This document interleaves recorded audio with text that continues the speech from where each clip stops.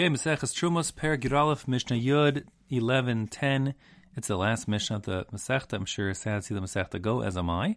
This Mishnah will talk about the halachas of burning tamei truma oil and the question of non-kohanim getting benefit from that burning.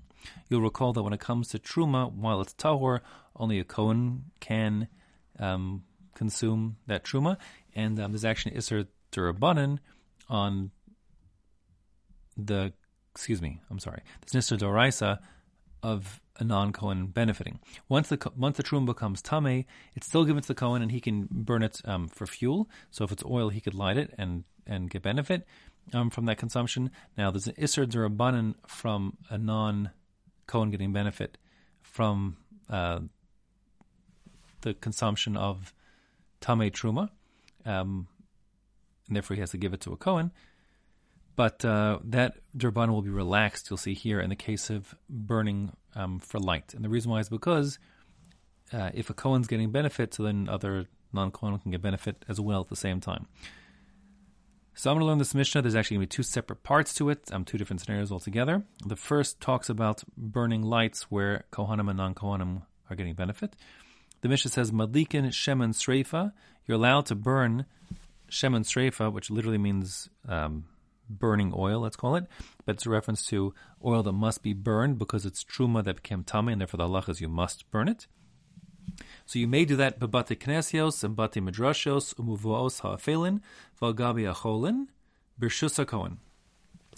The way that the Beinu Tam learns it, and I'm going to learn like that here. These are four examples of places where you may burn this light, where non-Kohanim will benefit from it because Kohanim are benefiting from it also. And therefore the cases are Bate Knesios, the Beit Knesset, Bate Midrashos, the Beis Midrash, Muvuos, Mavui is like an alleyway, that's Hafel, that's dark, and dark alleyway.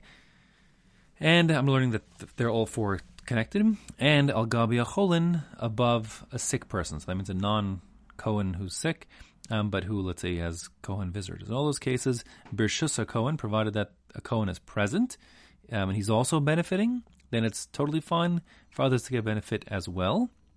Because what's the difference? Light for the Kohen is light for everyone else also. One light for one is light for 100. Worth noting, according to that pshat, we're not letting generic people benefit as a public service in the Beis Knesset, but only where it can be presumed there's some Kohen present, potentially. But certainly in a Mavui Bavos HaFelin, dark alleyways, there's no reason to think that a Kohen would be there all the time in the dark. It means he will pass through there at some point or from time to time, or maybe he will. And the point is you're providing him with the service of having a non-dark alleyway whenever he happens to be there, which means, at least in that case, you'd have non-Kohanim being able to get benefit while the Kohen is, at least temporarily, not there. Fine, so that's that. Now, interestingly, by the way, the Rambam understands Birshus doesn't mean in the presence of, but rather with the permission of. Okay, that would change things quite a bit. But with the permission of the Kohen, I mean, you can't burn it without his permission. Okay, fine. Now, this is part B of that same kind of case. Here we have a Bas Yisrael Shenises La Kohen, a woman whose father is not a Kohen, but she married a Kohen. Okay, so now, as a child, she certainly was a regular Yisrael and couldn't burn tamei truma oil, but now she's married to a Kohen, and as an Eishes Kohen, a wife of a Kohen, she may get benefit from truma, no problem. So that's the setup here. Vihi lamuda eitz lavia. She's a regular by her father's house, her father the non-Kohen. So the din is avia madlik b'rshusa. The father could light candles for seeing around her, either according to the Rambam, it's with her permission, or like everyone else, with her around. Now, there's kind of a question like, what's the chiddush of that, and also what's the issue of lemuda, like that she's a regular? Why should her regularity be a factor? If this is her first visit in 100 years, he should be allowed to light it for her, since she's benefiting also, and she's benefiting, I should say. So I saw that the Art Scroll Mishnayos brings the Aruch HaShulchan, I didn't see it inside, who suggests that perhaps this is saying that since she's a regular, she comes every Tuesday night at 8 o'clock to visit her father, and the father doesn't want her to stub her toe in the dark as she's coming into the house, he can go outside the house just before 8 and light the candles at the entrance to the house so that she can get in safe and sound. The point is, she's not even present yet, but the point is, since she's a regular and she'll be benefiting from it, he's allowed to do it. That was his suggestion. I happen to like it very much. Okay, that's the first part of the Mishnah, and fine. Now, the second part of the Mishnah is also discussing the issues around burning Tamei Truma oil, but it's a different case altogether. Here, that we're basically going to talk about public gatherings, and where you can presume there are going to be some Kohanim present, and therefore you could light the candles that are from burning Truma oil, and that's going to be fine, even if it's Tamei Truma oil, because everyone will get benefits, Kohanim and non-Kohanim alike, and that's okay, just like we saw in the previous part of the Mishnah. However, we're going to talk about two different kinds of gatherings. One, a Beis HaMishta, which is a party, perhaps a wedding, and the second being a Beis HaAvel, is a house of mourning. And of course, the vibe in those two places is very different. And the question is, will we allow for the lighting of a lamp with this Tamei Truma oil in both those settings? So, presumably the answer should be yes, because Kohen and non-Kohen alike are benefiting. But there's a reason to be concerned in each of the two cases. When it comes to the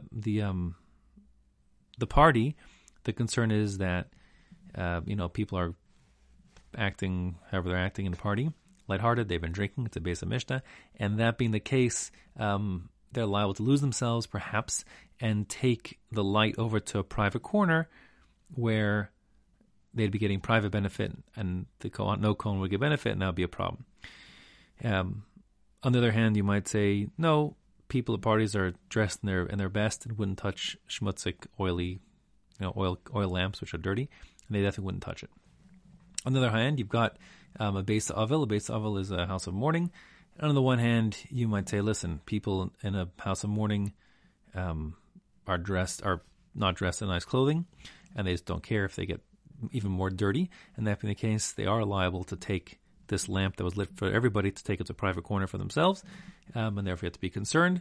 On the other hand, you could say, no, not all people in a house of mourning are not fiddling with the fire and the candles, leaving it alone, and that being the case, there's no reason to be afraid at all that they'll be moving the candles. So you have sfars in both directions for both of those settings. And that being the case, you can set up a nice little chart of a 2x2 chart of whether it be machmir or mekel in each of these settings, and we'll have 4 shittas here in the Tanaim, fitting to that chart nicely, 2 of which say allow one and disallow one of which says both are forbidden, and one of which says both are permitted. And that's how the Mishnah reads inside. It says, Madlikin bebeis HaMishta. The first shita, which is the shita of Rabbi Yehuda, says when it comes to a party, you could light the candles in the public because people are wearing their nice clothing, they're not going to touch dirty oil lamps.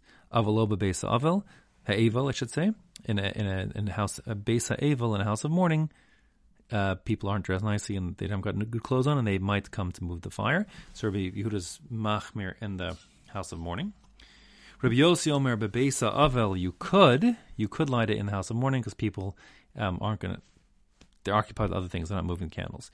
Avalo bebeis HaMishta, in a party, people are liable to move the candles because they're partying. Reb Meir, he grabs onto both chumras and therefore says oser mekan v'kan. He says both are forbidden. And Rabbi Shimon, matir kan v'kan. Rabbi Shimon says no, you can use in both those scenarios, the wedding and the mourning home, you may light candles for the benefit of Kohanim along with non-Kohanim. And the halacha follows Rabbi Shimon, the mekel, meaning you can light those lamps in both the scenarios.